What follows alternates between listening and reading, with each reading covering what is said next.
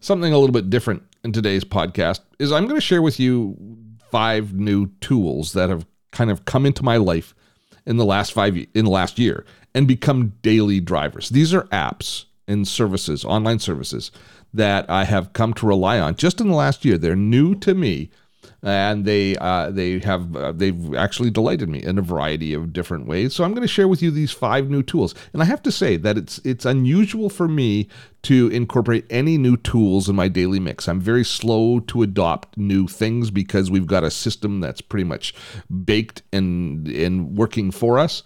So bringing any new tools into the mix is always a big deal for me. Now, I know that sounds counterintuitive because as my job on a daily basis, I test out software and processes and look at different tools. But for me to go from playing with and testing and talking about tools to actually incorporating them in my daily workflow, that's actually a pretty big deal. So to have 5 tools that I've incorporated in the last year, that says a lot. I think a lot of it comes down to the fact that we've been spending so much more time at our desk and in our systems in the last year with the pandemic shutting down so many other activities. But regardless, these are 5 tools that I think you might find they're from a personal perspective as well as a business perspective. I think you might find them interesting. So that's coming up today. 5 new daily drivers today on Gray Matters. Steve Dotto here. How the heck you doing this fine day? Welcome to Gray Matters, the podcast for baby boomers and Gen X who are interested in online business. We are interested in finding our place in the digital age. In this podcast, you'll learn about online marketing, community building, social networking, and more, all from our perspective. The world's changing. Our prospects are changing. The job market is not interested in us anymore, and many of us face a reluctant retirement, and that is not cool. We need to take our years of experience and put it to work for us, a side hustle or online business of our own. We need to develop mad skills to adapt and evolve in order to thrive in this digital age. I can help. I want to help. And this podcast will help. It wasn't that long ago that I was struggling to transition from my former career in traditional broadcasting into online business. There were lots of bumps and bruises along the way, but I'm here to say it is a fantastic and worthwhile journey. I am glad you found us. And I am joined now by Rachel. How are you doing, Rachel? I'm lovely. How are you doing, Steve Dotto? I'm doing well, Rachel. I got to tell you, in the McDotto household, my wife's in our household here, we just discovered a nest of black widows. So my wife is a little bit freaking out right now. Well, obviously, I can relate. Yeah. Well, it's not actually inside the house; it's outside the house on a bench, but it's still going to be dealt with. 2 years ago, I was at a conference. I was at VidCon, and I got bit by a brown recluse spider on my elbow. And I got to tell you, that was one of the most painful experiences of my life. It's something that I will never forget. And so I'm all about nature, but biting spiders be dead in my house. The only spider I really adore and like is Spider-Man, and his fictitious character who I know is not hopefully going to bite me. So yeah, that and Charlotte. Oh yes, Charlotte's okay. Although I did see a thing. Someone said, "Does no one realize that Charlotte, she had all these babies or is gonna have these babies. She probably killed another spider because that's the male and that's how they do that." And so they were trying to kind of put that macabre twist on Charlotte. They don't talk about that. They never talk about the details. Nope. They do not talk about that in Charlotte's Web. So I am going to get you to go first as far as the week's news goes, because I have a rant. I might just end up doing one story because I'm so up in arms about my particular story. And this news section that we do each week here on Gray Matters is not supposed to be a Steve bitch session, and I know it often ends up being. We're supposed to be taking a look at the news. Nevertheless, there are some things which need to be corrected in the world, which I will be talking about. But you share with me your first story, and let's hope it's a nice one. I will. So it's kind of neutral, I would say. Though, if anything, we might come away saying LinkedIn still too damn expensive. But I wanted to, for any of our listeners that are using LinkedIn for sales leads to generate business leads, especially B2B, it's great for that. And if you're using the Sales Navigator, I have done the trials for that, to where you can kind of test out what capabilities there are. I will just be honest. I think LinkedIn charges way too much for their monthly. I know it's like at least $35 or $40 a month. Okay. Yeah. So for me, I'm a cheapskate. So I'm just like, I want to get, and I do get a lot out of the platform for free anyway. However, LinkedIn Sales Navigator has added a new feature that's for Enterprise Edition. And you can now have access to a champions list. Now, here's what that is. Let's say that you in the past have had a successful deal. You've sold your product, offering, service, whatever, through your sales tactics and wonderful prowess. And you made a deal and it was through another person. And, of course, usually I get this with vendors. They tend to connect with me on LinkedIn. I totally appreciate that. That's fine. Successful deal. But let's say that that person who helped you make the deal in that company moves on and becomes a role at a different company, starts their own company, things like that. Champions List will actually help you say, hey, track that success that you had with that person when they were at company A. They've now moved on to company B. Let's go explore, keep an eye on that because that's a new target company you could. So it basically helps you follow the key person that helped influence that closed deal for you to wherever they may wind up, and thus building some more business for yourself or whatever company you're working for. So I like this idea. I mean, like I said, I think Sounds there's a great. lot you can do with the free version, but it helps you track that intentionally so that you can actually keep these people and do that sales thing that you all do where you reach out to people that were obviously you had a successful transaction. You can build off that success in the future. So I kind of like that. It's really building on that personal relationship thing. They've added the feature, but it's only available in the premium version. Yeah, an enterprise edition. So I'm assuming even that's probably a little upper scale than like, there's tiers and stuff for larger companies. But I mean, helpful things to know. And again, anyone can take that as a best practice to say, hey, remember when you've had a success with somebody, you should keep that name, keep that contact. You don't know where they're going to be in 2 years, 5 years, 10 years. And they could be a success for you in the future. So I did like that they were adding that. But again, kind of points to the fact too, when it comes to building business, all these platforms really are focusing on that person-to-person relationship Oh and yeah, why it's so yeah. important to cultivate those. Well, I will shock everybody a little bit by actually saying something kind of positive about Facebook. Facebook is adding a new feature into they're testing out a new feature into their sharing interface.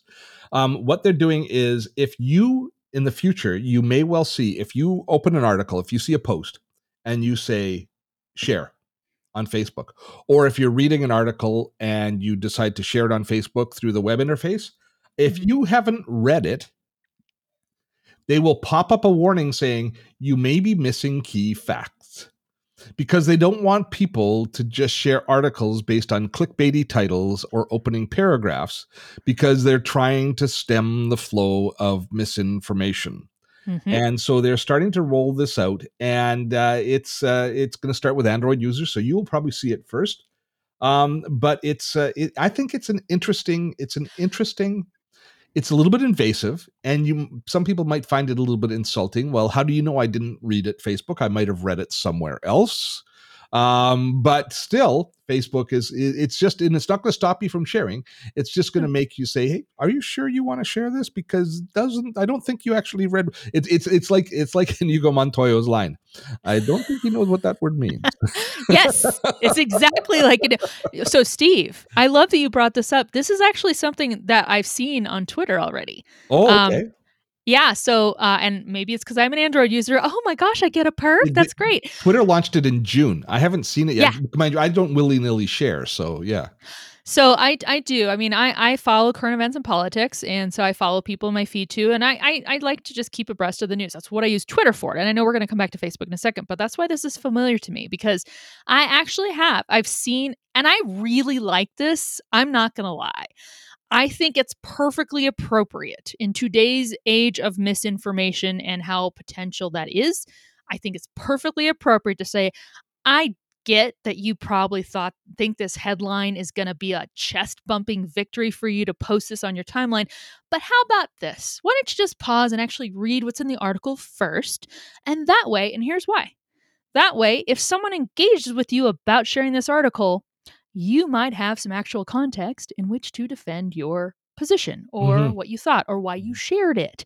Yep. It's important to read and not just some of these headlines, by the way, are completely misleading. Of It's course. very appropriate to be reading it. So familiar stuff, I like it. I get it's shines invasive, but it shines a light into the echo chamber that so yes. many of us live within, and Yes. so we'll see how that we'll see how that susses out. By the way, for a little bit more information on any of these topics and where we found the sources for our stories here, which we did read, you can also read the original content by visiting dottotech.com / what is it, 68 Gray? It's 68, 68 Steve. Gray. Yeah. Dottotech.com / 68 Gray. And we will have links to all of the articles which we are talking about today. All right. I almost called you April. All right, Rachel, what's up next? April's awesome. I'll take that as a compliment. There we go. If you're listening, April, I love you. So this is a bit of a leak, and it has not been confirmed, but you have alluded, and we have alluded in past episodes, that Twitter is probably going to roll out a subscription service where you pay some money to get a little bit of a different experience as a Twitter user. So an app researcher, Jane Manchun Wong for TheVerge.com, which this will be in the show notes, as Steve just mentioned, has found some details saying that Twitter is this paid subscription tier of Twitter is going to be called Twitter Blue, as in the bird icon is blue, Twitter Blue, and it would cost $2.99 per month. And as far as what she's found out, the two big primary features a subscriber to Twitter Blue would get would be the ability to undo tweets, not edit, Steve, but you could undo a tweet just like you can undo a Gmail send, which I know you've talked about in your materials and stuff for Dottotech. You can undo tweets, but you can also do bookmark collections. Like instead of just bookmarking a single tweet, you can create almost folders, if you will, in Twitter, in your profile to organize all your bookmarks. That sounds like the things you would get with a $2.99 per month subscription to Twitter Blue. Again, it has not been confirmed by Twitter. It's looking very likely, though. Oh, so this is a premium service of Twitter. I thought, are we talking about two different things?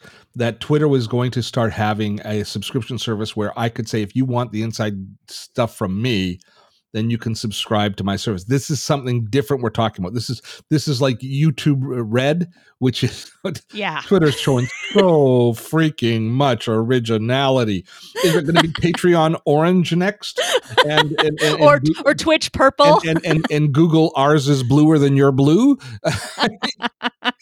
Yeah, what's LinkedIn going to do? I mean, Facebook's already blue. Is LinkedIn the lighter blue? LinkedIn Light. And Google's blue. So it's so they're okay, maybe they're just trying to get in ahead of they're squatting on the color. They're color squatting. Oh, we're completely off track. So this is a separate thing, though. This is going to give you some more functionality within Twitter. So you are a far more engaged Twitter user than am I. Is it worth it to you to be able to organize tweets in folders? No. Because how often do you go back to tweets? Yeah, I don't. I mean, I think I've bookmarked, and look, I get I'm different than anyone else or whatever. Everyone's going to do what they do. But I've bookmarked maybe 3 tweets in my entire over decade on Twitter. And I have to look it up every time. I don't remember. And what is undoing? What does that mean? So I believe, if I had to guess, you know how in Gmail you can set different, like you can say, hey, I want the option to undo my Gmail send. Okay, but that's a setting that you put in that says it's going to hold it in a buffer, and then you have a chance to click on undo within 30 seconds. It's like it's sender's remorse is what it is. It allows sender's remorse for a very short time. So is that going to be the same? It's going to like hold your tweet for 30 seconds, and then that you can undo it before you send it if you've just reacted in anger or something?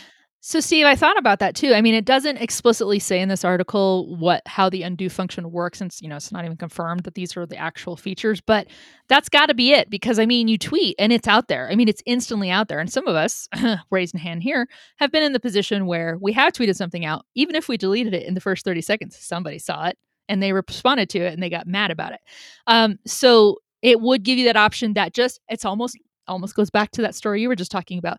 Hey, do you just want to pause and just kind of look at what this is that you're thinking of sending out, or that you sent out in the last 5 seconds? Are you sure? Are you sure you want to do that? And if you are not sure, you could be like, you know what, you're right. Let's just take it back and cancel that tweet. And then you can reword it or whatever you want to do. So I think it just gives you that mulligan, or that last that last hurrah before you ruin your life potentially. So I don't know. Good. Sitting behind a paywall at The Economist website, based on The Economist magazine, is an article which just got me furious. You don't have to go in and buy the article. I will summarize to you, and I'm not angry at The Economist. The subject of my righteous indignation will become evident in a few moments. But here is what they have. What this article is all about. It's based on the fact that baby boomers are not reluctant to open their wallets. And if you look at online spending, according to the Economist, those baby boomers of us spend an average of $64,000 a year.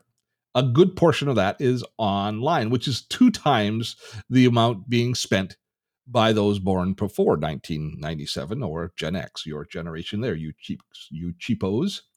And in 2020, the boomer segment over those over 65 increased their shopping by 53% year over year. Dang. Baby boomers are the engine room of the online economy. We're spending more money than any other generation online. Yet, now the target of my ire. Oh. Only 3% of ads in the United States target those over the age of 50. What? I don't know what else to say. 3%. And I know this from, I started Gray Matters because I believe that baby boomers and Gen X are due to primarily our own insecurities, are not online enough, and that we need to engage more online.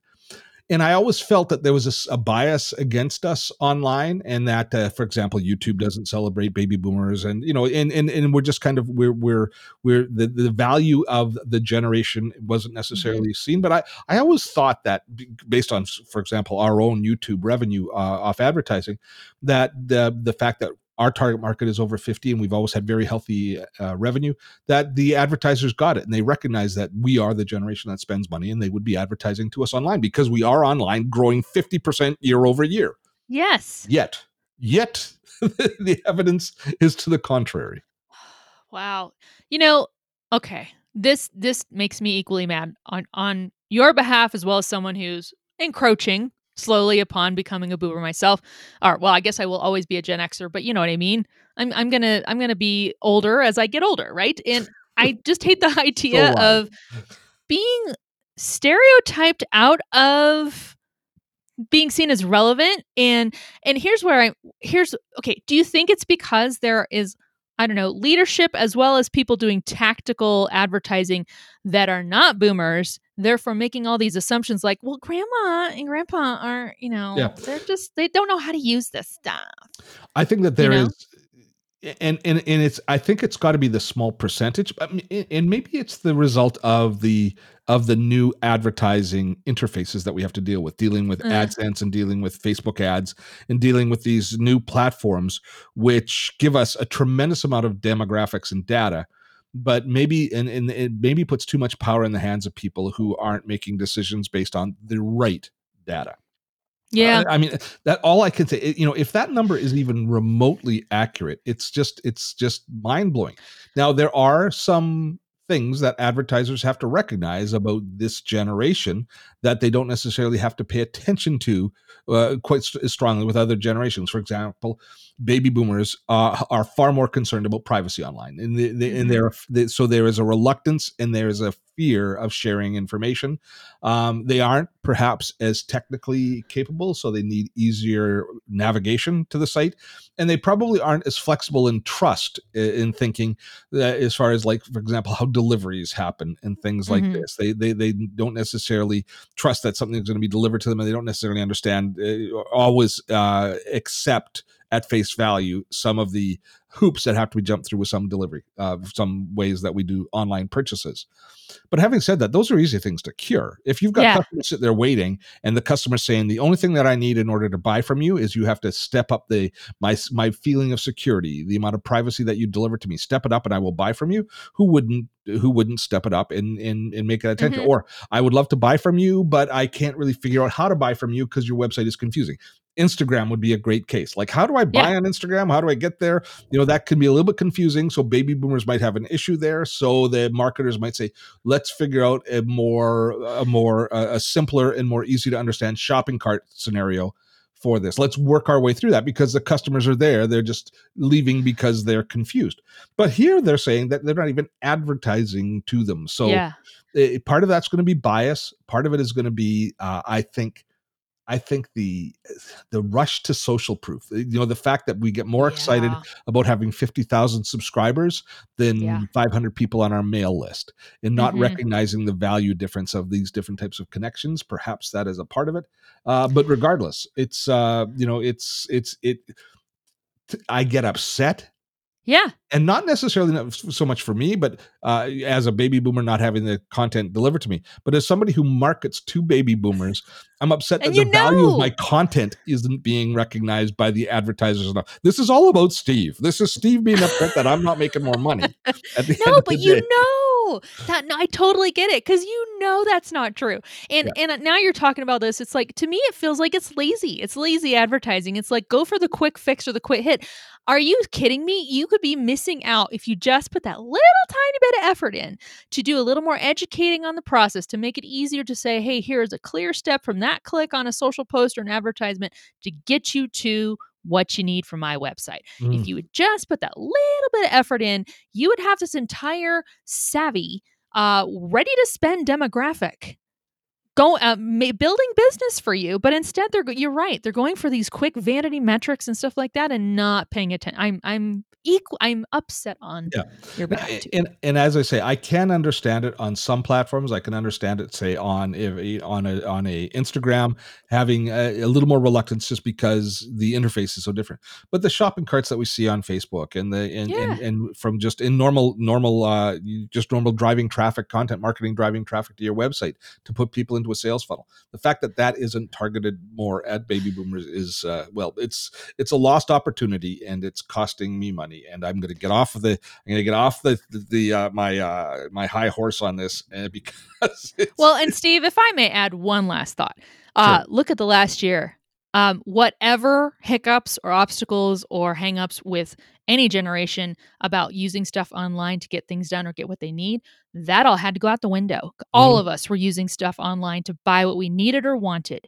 So it seems incredibly, like I said, they're not tapped into what reality is right now to just bypass that generation entirely. So wake up. Wake up, people. Yeah, Come on. indeed. We're in a new age. Wake the heck up. And thank God, if anything, it validates everything that we are saying within the gray wave, within gray matters, that, it's not just our imagination.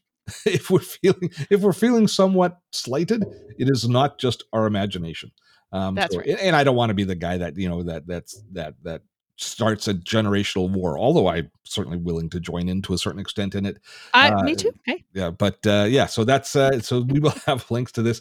You can unfortunately, as I say, the article that spurred this on is behind a paywall at The Economist. I don't usually like to share those within our show notes, but we are going to be sharing that today with you. It'd be funny if everybody listening to this who is a boomer says, whatever, I got the money, I'm going to go pay for that. Pay that paywall and see the article. Where did all this traffic come from? My God, somebody's interested from Gray Matters. We've figured it out. We've cracked the code. So our feature today is all about. It's not about productivity, but post-pandemic, there are. I said, what tools am I using? What am I doing differently than I did before? And I picked 5 tools that I am using now that have become my daily drivers, what I call my daily drivers. They're always on my computer. I'm using them all the time. And I wasn't using, the catch is I was not using these apps last year at this time. So that is what we're going to be looking at in our feature today. We're going to take a quick break and we'll come back with more Gray Matters in just a few seconds. Do you need a little more Steve time? Well, I get it, and I have something for you. Do you know that we host a free live training almost every week? This is a fact. Most weeks we host a free tutorial webinar covering productivity, content creation, and online marketing. It is called Webinar Wednesday, and you can find out about this week's webinar by visiting dottotech.com/Webinar Wednesday or check out the links in the show notes. You know, Webinar Wednesday has become an online institution. I've hosted over 160 of them, and we are still going strong. I know, it almost sounds too good to be true. Free training every week and a chance to learn more about productivity, content creation, or online marketing, and more Steve? Oh, pinch me. I'm in a little bit of heaven. The links are in the description or visit dottotech.com/Webinar Wednesday. I have something a little bit different planned for you today. I'm going to share with you 5 new tools that were not in my toolkit. They weren't daily drivers for me 1 year ago. But in the last year, each one of these tools has become an app or a tool that I use on a daily basis. They have worked their way into my core productivity or my core set of applications. And there's a real mix. There's some that are productivity, there's some that are online business related, there's some that are health related. They kind of fit in a variety of different places, but they've all found their way from being pretty much unknown to me a year ago to being tools that now I rely on and I would be lost without. So let's dive in and let's take a look at the tools. And we'll start out with Restream Studio. Now, a little less than a year ago, we transitioned our weekly webinars from using a webinar package. The webinar tool that we used was a wonderful tool. It's Demio. We still use it for a lot of webinars. But I wanted to expand the social reach of our Webinar Wednesday, our feature where we do free online trainings. So I wanted to see if I could convert the webinars into streaming products and take advantage of the reach of my YouTube channel and Facebook to get a little bit more organic growth attached to the weekly webinars. So we needed a tool that we could basically replace the webinar tool to manage the content of the webinar. And we settled on Restream Studio. Now, what Restream does, the strength of Restream is it is a multi-streaming service. In other words, what it does is it allows you to take a single stream, a single upload, and split it amongst multiple platforms. Specifically, in our case, we could broadcast, say, on YouTube, or we could broadcast on Facebook, but Restream Studio will allow us to create a single broadcast and then multicast it to those platforms. And it will actually go well beyond just those two. You could go into Twitch and you could go into other platforms as well. But those were the two that we wanted to focus on, and Restream has served our needs exceptionally well. Restream Studio is a software service. You actually launch it in your browser. And within Restream Studio, you have the ability to bring guests in, to incorporate video, to incorporate graphics, to manage the chat as you on the different platforms that you're having viewers in. So it has allowed us to fairly effectively transition from a traditional webinar package to streaming, to live streaming our webinar without losing too much as far as interaction with our community, and certainly expanding our reach dramatically. Now, the entire process of converting over from a webinar package to online streaming was far more than just the delivery mechanism. We had to come up with a complete registration system, etc. But that's a conversation for another day. The first of my daily drivers that now has made it into my core set of tools is Restream Studio for live streaming. The second of my daily drivers is really kind of a personal product, and it's health related.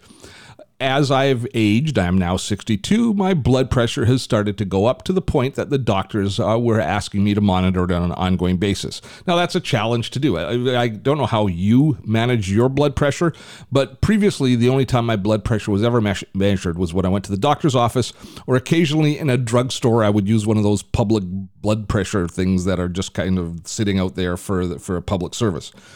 So I didn't really have a way, or I didn't really have a good idea of the best way to monitor my own blood pressure so that I could give the feedback to my doctor so that we could determine the proper amount of medication or if I should be on medication. And so I did a little bit of research and looked for home units, and there are a variety of different units available for the home, but the one that I settled on was one called the Kardio. And Kardio it's spelled Quardio, and I will include a link in the show notes. It is a Bluetooth-enabled blood pressure monitor. It's a cuff. It's just a little box. It's a little square box with a cuff around it that you slide onto your arm, fire up the app on your smartphone, and it takes your blood pressure. Just a few seconds, and it's done. And it keeps track of all of your different blood pressure readings. And you can take the Kardio readings at the end of a period of time, and you can email them to your doctor. It does averages. It shows you graphs of your trends of blood pressure. So if you are like me and you're now starting to take a little bit of blood pressure medicine, as they determine the dose, I can give them a very accurate picture of exactly how the medication is working on me, because I can take my blood pressure at the same time every day effortlessly. It just takes a few seconds. And so the Kardio has become one of my daily drivers. And I personally, I think that it's, it gives me a little bit of, I'm not going to say satisfaction, but it comforts me to know that I am doing what I can to help take care of my health through a simple piece of technology. So the Kardio is the second of my daily drivers. The third and fourth are both financially related tools, and I'm going to start with Wise, which used to be called TransferWise. Now, I've spoken about this briefly in the past here on the Gray Matters. Wise is virtually an online bank account. It is a bank account that you can sign up for, but it crosses all borders. It's terrestrial, it's based in the United States, but it gives people who live outside of the USA the opportunity to have a U.S. bank account that they can have money transferred into. But most importantly for me, and I think for most of you, is how good a job it does at distributing those funds elsewhere. Now, prior to TransferWise, or prior to Wise being my daily driver, we had PayPal, and we still do have PayPal, and PayPal is still a daily application that we use. But PayPal is a company that it doesn't make you feel good using them. They charge, I think, exorbitant fees in some ways. Their CEO is a piece of work. PayPal just has not engendered any real loyalty from people like me. So especially because PayPal forces people like me, people who live in Canada, to use PayPal's conversion tools to convert US funds into Canadian funds before they will transfer them to us here in Canada. And they give us a terrible exchange rate. So as far as I'm concerned, they're taking advantage of the situation there. They're shaving a little bit off in an area they don't have to shave a little bit of money off so that they can make more profit, and it ends up costing me each and every month. And I just don't appreciate that. Enter TransferWise, this online service, which is a bank account that is very easy to set up the transfers into and out of, but it also does a brilliant job converting funds from one currency to another. And here is the most valuable part of it. PayPal has been great, and TransferWise is fine for taking payments, for accepting payments on products that we sell. Actually, we don't use TransferWise for that, but we use Stripe for that, and PayPal. They're both tools work well as a payment gateway to bring money in. But once the money is in our account, then we often distribute it, not just to ourselves, but we distribute it to people who work for us, to our employees, or to subcontractors, or to services that we use, like paying for different licenses, etc. And PayPal will often charge us a fee transferring that money. And if it does, they don't charge us a fee, they charge the recipient a fee, and they take their cut. And it takes often days for a PayPal transaction to be processed.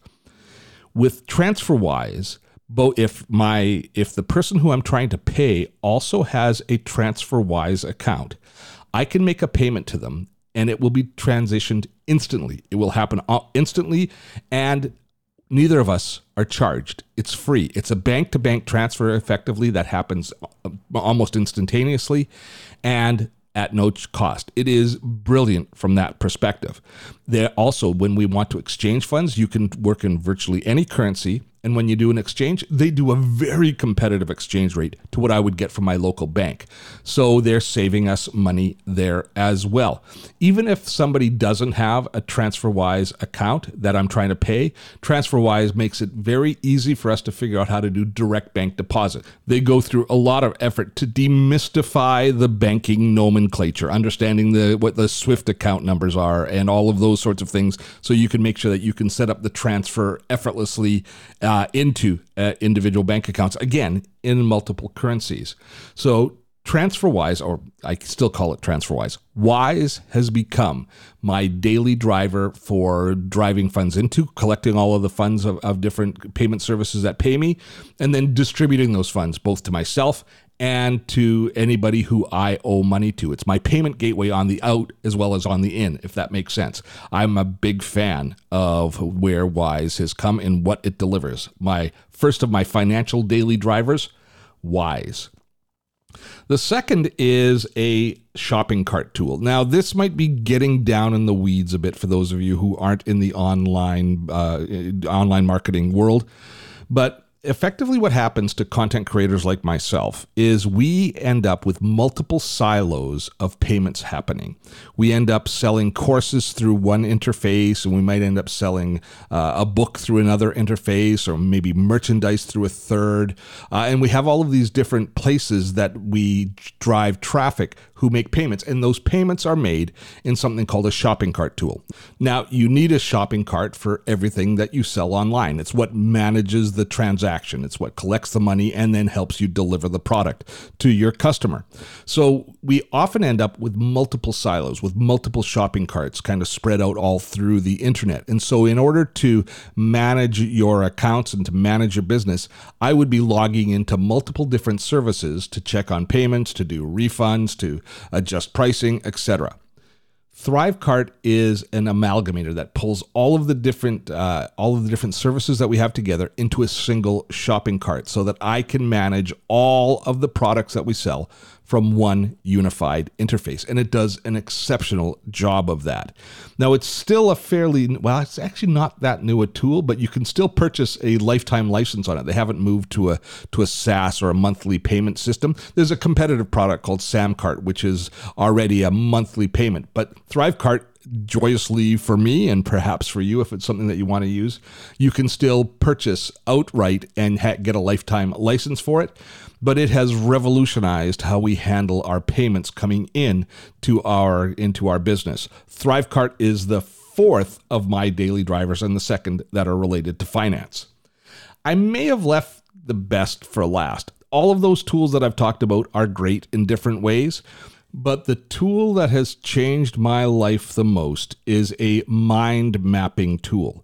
Now, for those of you who might be new to mind mapping is an organizational structure for information. It is you've used them even if you don't know that you've used them. If you are working on a whiteboard and spitballing an idea, chances are that you've created some sort of a mind map on that wall. But mind mapping is a little more structured than just that. A mind map has a central topic, and radiating out from that topic are related content. And then you build basically a matrix or a web of how one item of information relates to the other, and it creates a map. It creates a mind map, a concept map for whatever the topic is you are working on. And I recently started to use mind mapping to help me with my course content, to help me develop the content that I deliver in webinars or in online courses. It was just a really good way to structure the information. And I started to use it because I was increasingly getting frustrated with the slideshow metaphor. I was using slides for a lot of the presentations and a lot of trainings I use, and I've always been frustrated with slides because of the linear nature of the information coming out of them. I take a lot of pride in my communication skills. It's what I do for a living. I communicate ideas. I try and teach people ideas. I try and take complex ideas and make them easy for people to understand. And I think all good communicators share one thing, is if we are doing a good job, if we are on point in teaching or in sharing ideas with people, it's because we create context at every step of the way. By creating context for whatever it is that we're trying to convey, we personalize the information for our audience, and it allows them to understand it and digest it more effectively. So I'm always looking to create context, always. I was frustrated using a slideshow metaphor or a slideshow tool in order to share knowledge, because slideshows are very linear. You only see one idea at a time. You can't see how that idea that's on the slide relates to previous things or something that's coming up. And it just doesn't give you a visual representation of the information that's being shared. Whereas mind maps do that, and they do it gloriously. So as I started to use it to create presentations, I thought, you know what I'm going to do is I'm going to replace the slides when I deliver my next webinar, and I'm just going to show them the mind map, and I'm going to work around and I'm going to move around, and so that when I talk about different aspects of the content that I'm teaching, people looking at the screen can see the linkage. They can they can have context and see exactly where one piece of information fits in the overall scheme or the overall map of what it is I am sharing. And much to my delight, my audience, my community loved it. And we got so many compliments, and people said, this gives us so much more clarity. And not only, I think for the people who concentrate and really focus on what you're saying, it gives them clarity, but it really helps as well the people who kind of phase in and phase out. We've all sat down and listened to online tutorials or online webinars, and we've kind of zoned out for a few moments, and then we've come back, we've a little bit lost the thread, and we have to struggle to catch up.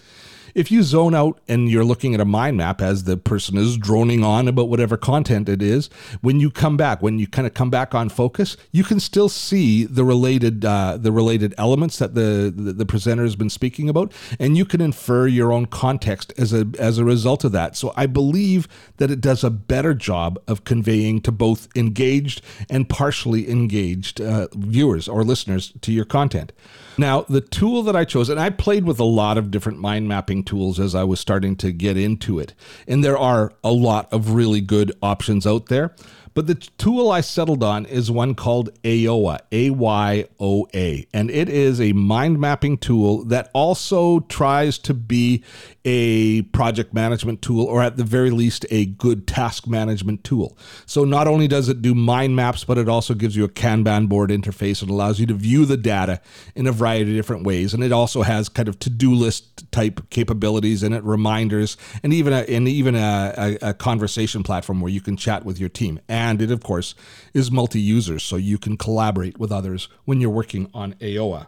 For me, though, the simplicity of the application won out. How easy it was for me to configure the information and how well it worked. They have a fairly reasonable pricing structure, and I bought a 1-year license for, I think, $150 or so. And they just basically do a really good job of making mind mapping effortless for me, and it has completely won me over.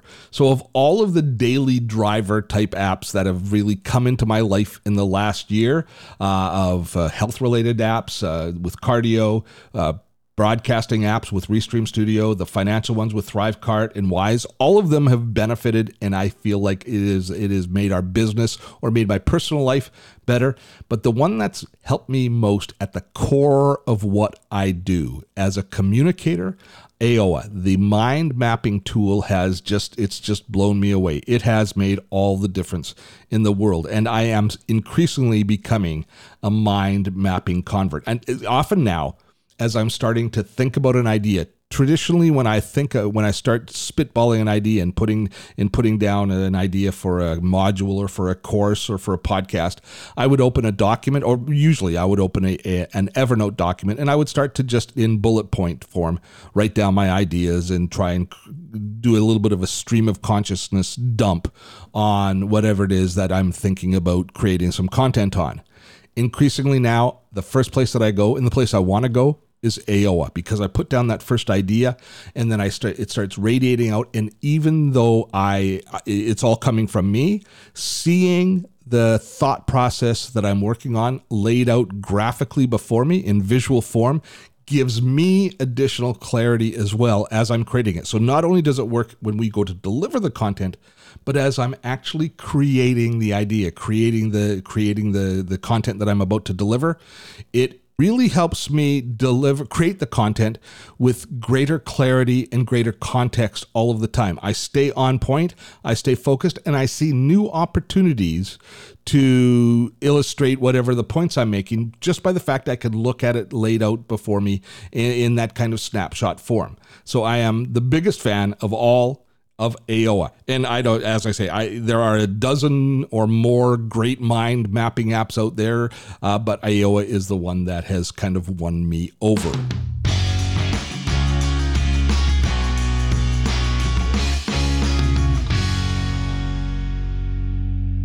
We are back with the lovely and talented Rachel Moore to put a button on this week's episode. So do you have any tools, Rachel, that you use now that you weren't using a year ago that you have now become your daily drivers?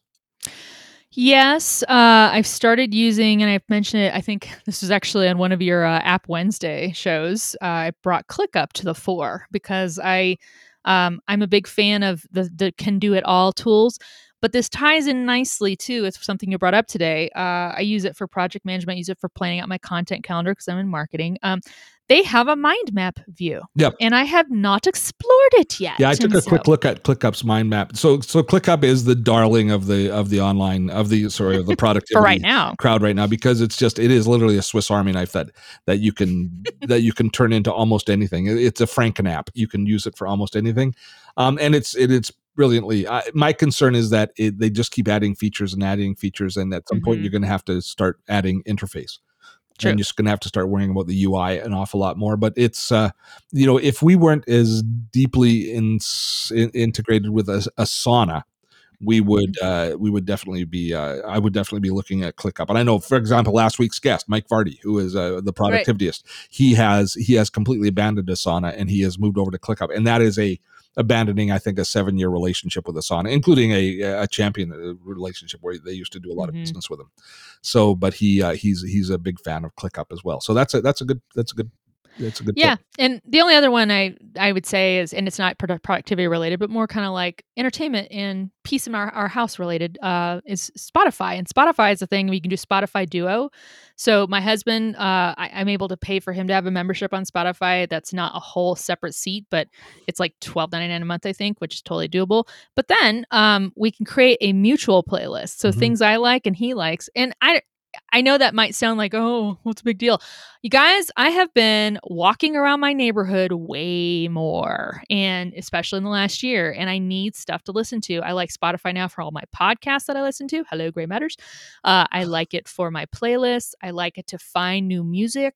I like it to follow people's playlists. I'm digging it. So that's one, too, that I've tapped into that I had not before gotten into. But I really like your list. Yeah. And I was really, can I just say I was patting myself on the back that I've used a couple of the things on your list, and I agree with you. Okay, which one? Okay. Before we go to that, just to not to leave Spotify. Yeah. I used to have a Google Music subscription. Apple Music I've always found to be hard to manage. And we have a Google Home system. So I'd licensed the Google Music using the Google, and they've discontinued that. And so I bought a family plan for Spotify, which isn't that much more than the single plan. So every member gets their own plan. And now that is, and I've integrated that with Google Home. So, and we just got a brand new Sonos speaker down for our TV. And so it's also Google enabled, or you could also set it up for Alexa. Nice. But so we've been using, Spotify has become our daily driver, but I don't even think about it because it's our music for the home, and it's going through our smart speaker system. So which of the apps have you used that I'm talking about? So Restream, fully on board with that. Yeah. I've used a few live streaming or multi-streaming platforms. I think they've kind of taken the lead on that one. I totally agree with everything. There's some good competition for Restream, but Restream certainly is a contender at the top echelon. Yeah. And then Wise, I really liked. You were the one who kind of alerted me to that one too, but I like that one a lot because you're right. It's the banking thing, the transfer thing, transactional thing. There's all these fees that try to get taken out every which way. I got to tell you, even my mom has tried to send me money on PayPal, and she uses like says it's a business trend. I'm like, Mom, you just screwed me out of 10% or whatever it is, Yeah. to get the money she wanted to send me. So I have to no, you got to send it as a friend. TransferWise, I don't worry about any of that stuff. And I think I've pointed out on a prior podcast, I like that they have the little jar that you can use to save money for, say, I don't know, a trip to the UK or to Tokyo. Yeah, that I you want to never take even the looked money. into that. So that's a feature that's built into TransferWise, so that you and Yeah. I think I actually I've mentioned to you before. There was I'm not sure if this is a business or a life hacking book that was available in the States or is popular in the States, but an author named David Chilton had a book called The Wealthy Barber.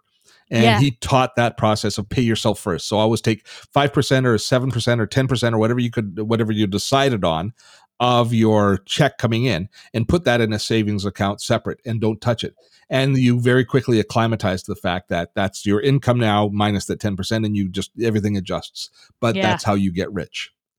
Yeah, and to have it in Wise already.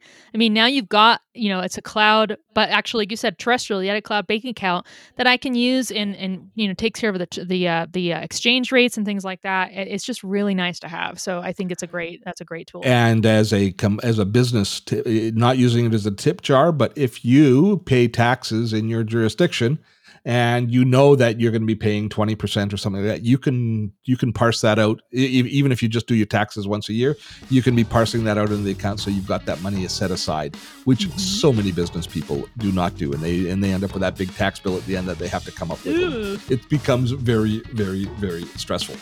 Yeah. All right. No, but yeah, loved them all. I loved all those. Those were really great apps. I'm really curious to see too in the Gray Wave group on Facebook what people are going to say that their apps are that they've been using in the last year. Indeed, it will be interesting. Links to all of these tools, both mine and I guess Spotify. and ClickUp will be available in our show notes, which is at www.dottotech.com/68gray. That's gray with an E, 68 gray. So it'll be great for you all to find all of this stuff right at that link. I am going to head out and be the cause of demise of a nest of black widows. So until next week, until next week. Hopefully I'll still be healthy next week. That makes how you're going to sign off the show so much more effective. Oh, there we go. Next time, have fun storming a castle.